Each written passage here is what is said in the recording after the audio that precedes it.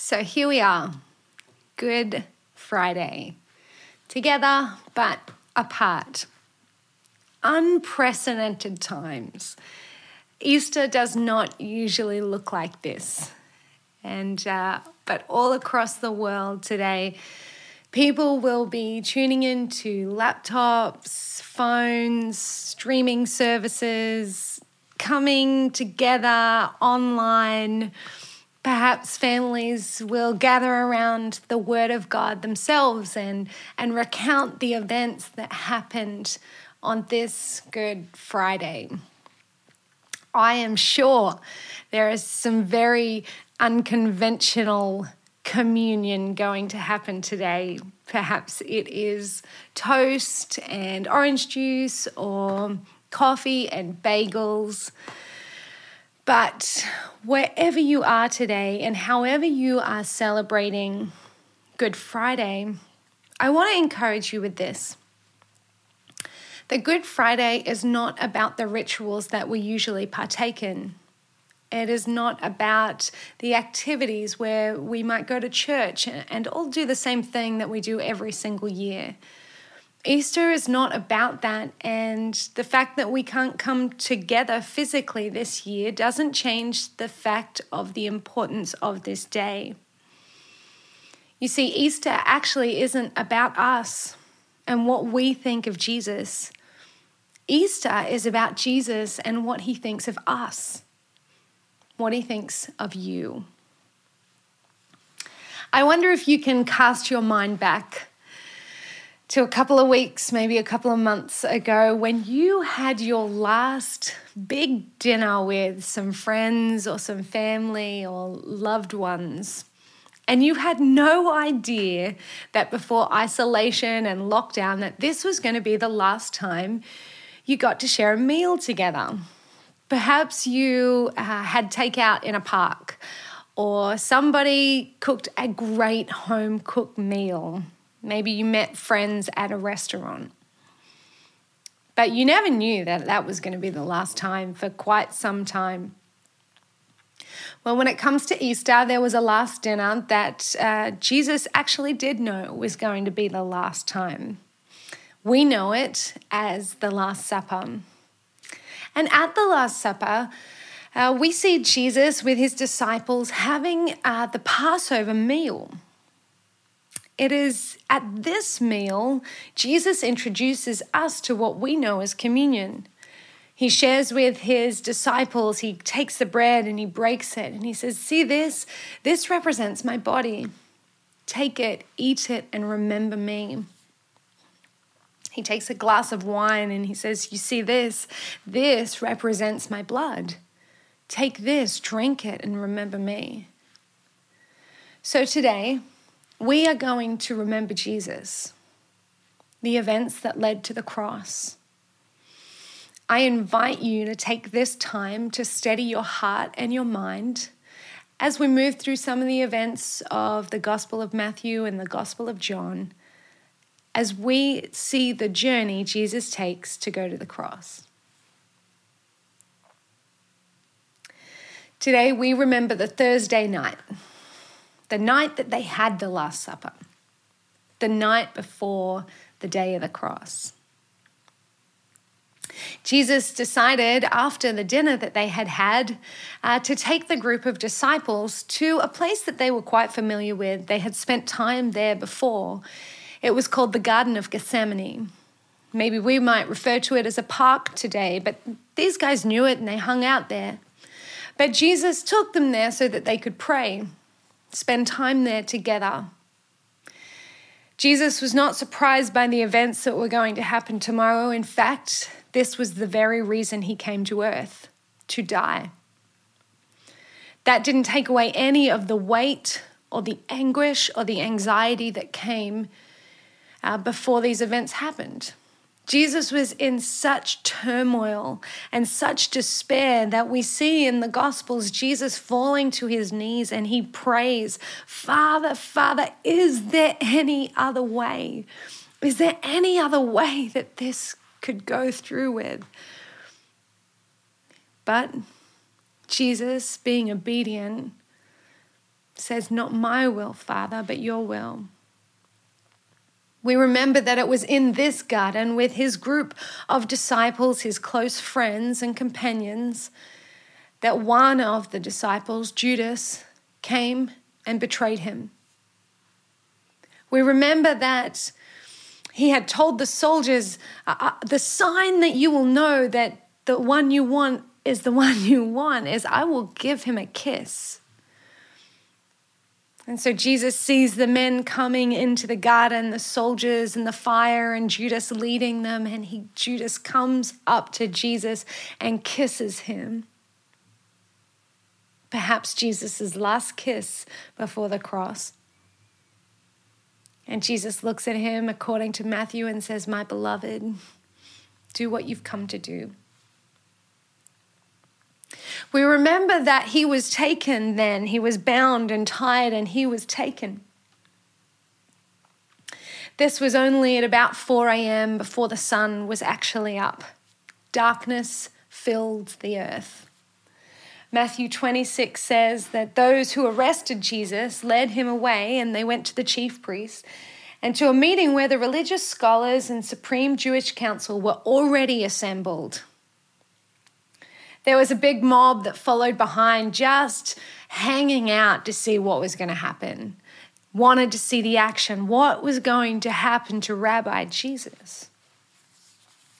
At this meeting, many people came forward and gave false witnesses of Jesus. "I've seen him do this, I've seen him say this," and none of it would stick to him. Soon, one of the priests just was so fed up with this, and Matthew 26 says, he burst out and said, "Have you nothing to say to these allegations? Is what you're saying, is what they're saying about you true?" But Jesus remained silent before them. So the chief priest said, "I charge you under oath, in the name of the living God, tell us once and for all, are you the anointed Messiah, the Son of God?" Jesus answered him, "You just said it yourself." They were outraged. They started crying out, "Blasphemy, blasphemy." And people started punching and slapping and spitting on Jesus. As he stood there tied up and bound, the people began to beat on him. Not only physically beat him, but they began to mock him. They said, "Oh, anointed one, prophesy to us. Tell us which one is about to hit you next," before they landed their next blows upon him. So they bound him with chains and they led him away to Pilate, the Roman governor. We remember that they dragged Jesus to the governor's place, and it was around 6 a.m. The sun was now starting to creep over the earth and bring light to this dark, dark Friday. They demanded that Pilate crucify him, that he would kill him. But after interrogation, Pilate said, I find nothing wrong with this man. I cannot find a thing wrong with him. Pilate was absolutely bewildered that Jesus would not speak up for his innocence.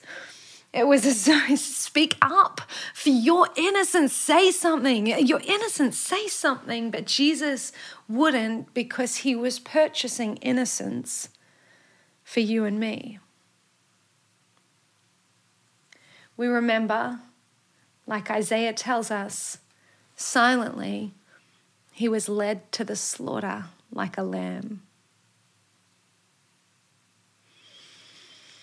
Even though Pilate could not find fault with Jesus, the people, the mob, were now in a frenzy. The religious men wanted him dead, and when given the chance between setting free a known criminal, Barabbas, or Jesus,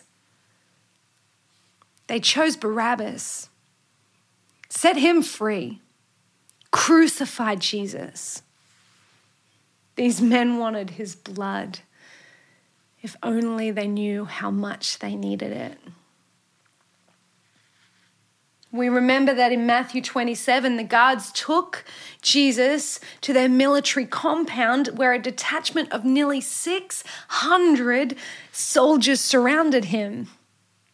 And unlike the Jewish law where they could not give more than 40 whips or lashes, the Romans had no such law. They were allowed to torture and beat someone however they saw fit. And this is exactly what they did. We remember that their weapon of choice for Jesus was a leather whip. With it implanted metal and sheep bone and heavy objects so that with each whip, his flesh was torn. And once that was open, the muscle was torn from the skeletal muscle flying and blood everywhere. He was beaten till he was almost unrecognizable. Yes, this Easter story is very messy.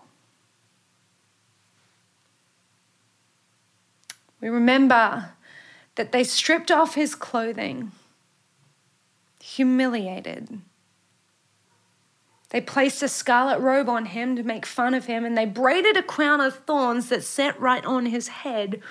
After placing a reed staff in his right hand, they knelt down before him and irreverently mocked him, saying, "Hail, King of the Jews." They spat in his face. Then they took the staff that they had put in his hand and hit him repeatedly on the head, so driving down the crown of thorns deep into his brow. When they finished ridiculing him, they took off the scarlet robe and put his clothes back on him. He was led away by men who he was dying to forgive. We remember that at about 8 a.m. Good Friday morning, perhaps you woke up at 8 a.m. this morning. Well, some 2,000 years ago, that was the time that Jesus began the long, agonizing walk to the cross. We can only imagine now with an open body, his back open, no skin to protect him anymore, his throbbing skull. He would have been dehydrated and exhausted from the beating, from the sweat, from the blood that he has lost from his body. And to make it worse, the wood from the crossbar is now placed on his open flesh on his back, told to carry it up the hill. It was too much for one man to take, and so in Matthew 27 we read that the soldiers came out of the city and they stopped an African man named Simon from Libya, and they compelled him to carry the cross for Jesus. We remember at 9 a.m., Jesus was laid on the cross. Now his clothes were gone. They were stripped from him, and they were ready for the soldiers to bet on his belongings as he hung on a cross. It is here that the men steadied Jesus' hands, ready for the nails to go right through them, so that he would be attached to that old rugged cross. It is here they contorted his legs into a position so that he could be nailed through his feet, that he would not come down. There once those nails went through his skin, his hands, his feet. He was lifted up on the cross. It's told in this position it is almost impossible to breathe without having to lift yourself up. So each breath was agonizing as the beaten back is sliding against the timber, as your legs have no energy left. Jesus is breathing this way, and he still finds value in these precious breaths to be able to pray for the people who are taking his life, to say, I forgive them. In this agony, he still finds time to tell the criminal next to him, there is a place for you in my kingdom. At the cross, the pain and the torment and the torture experienced on the cross was so severe that there wasn't a word to describe how horrible it was. The word excruciating was invented because there was no other pain like the pain of the cross. We remember all of this was done for you and I. We remember all that Jesus had to endure on that fateful Good Friday. We remember Jesus' last words, "It is finished." The word he shouted out was tetelestai, which meant it is accomplished. It was a common word that people would know that usually it was meant to say, I have purchased something in full. It is accomplished. And it was a perfect tense word that says, it is finished. It will always be finished, and it can never be undone. Jesus cried out, tetelestai, it is finished. I have purchased it in full. What is finished? What Jesus purchased on the cross was our forgiveness. And what was finished is the separation between us and God forevermore. In our society, we really don't like the idea of sin. We hate being told that we're wrong. We hate being told that there is right or there is wrong. And we hold for dear life onto the concept that we could come up with right and wrong for ourselves. Well, when it comes to a holy and perfect God, that is not the case. There is wrong. There is right. And what God calls as wrong is called sin. Simply put, sin is missing the mark. And when it comes to trying to hit the mark of perfection and holiness, the standard that God sets, we miss the mark all the time. The Bible actually tells us that none have hit that mark. We have all fallen short of the glory of God. So sin separated us from God. We needed somebody to come and bridge that gap. The Bible tells us that the wages of sin is death. We might hear the events of today and ask, well, why did he have to die? Why did Jesus have to go through all of that pain? Because the wages of sin are death. And Jesus saw that we could never pay the debt ourselves. Jesus saw we could never close that gap ourselves, and he came so that he could die in our place. So that never again would we ever have to be separate from God.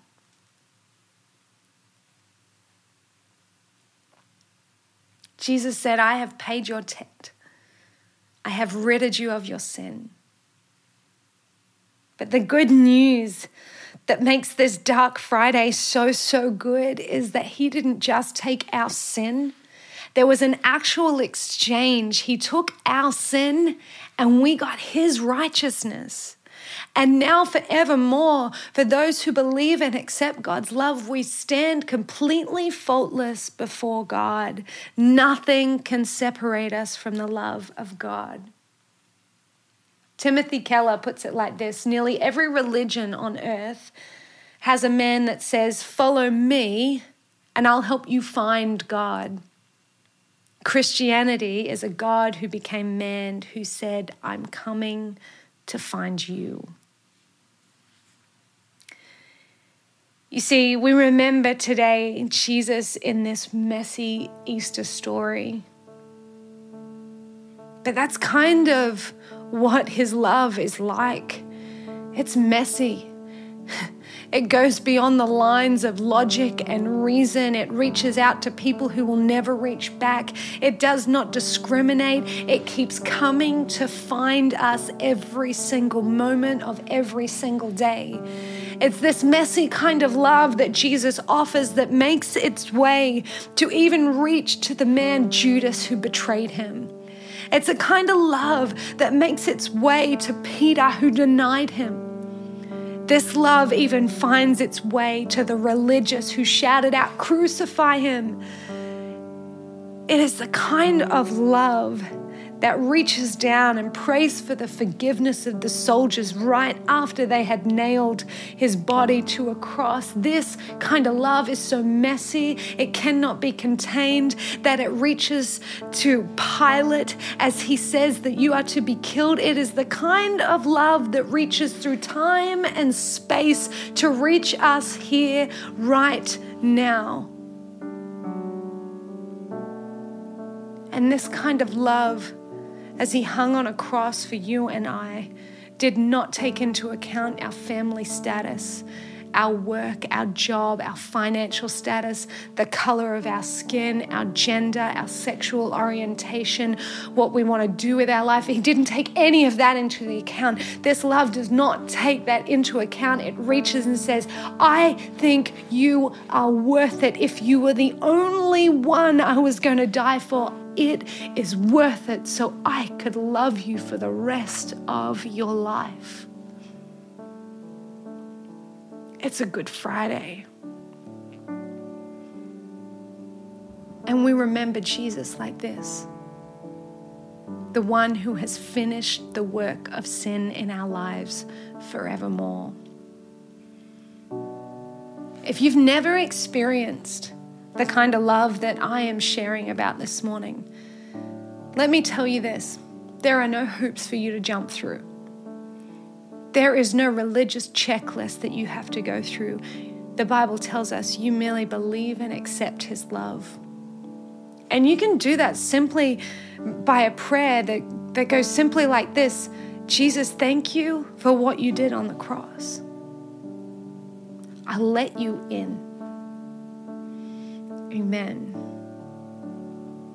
Now, there is so much more you and God are going to talk about, but this is the beginning. Just accept the love that he is offering you today.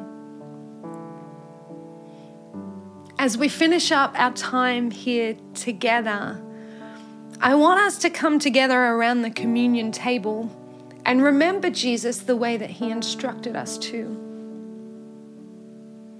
So if you have your bread,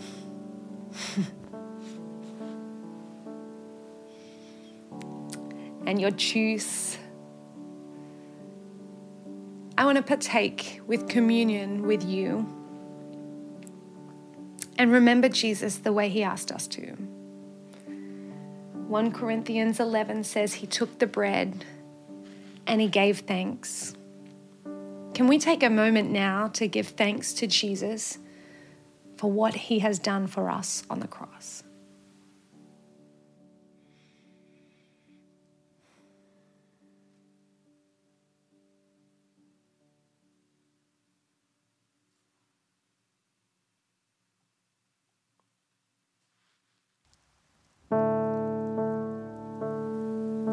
He took the bread and said to the disciples, "Take it, eat your fill.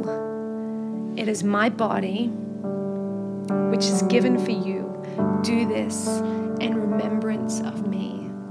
Let us eat and remember Jesus.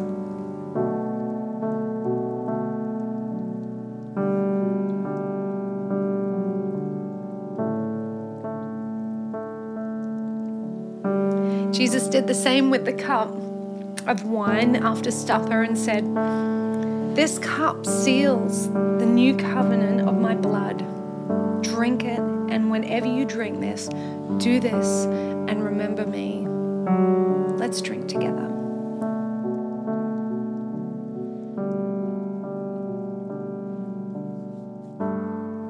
Today we remember Jesus, the perfect sacrifice, the one who died for our sins. John 3:16 says this, "For this is how much God loved the world, that he gave his one and only unique Son as a gift. Now, everyone who believes in him will never perish, but experience everlasting life." Today we are thankful for Good Friday, and we look to Resurrection Sunday with great hope. Be blessed.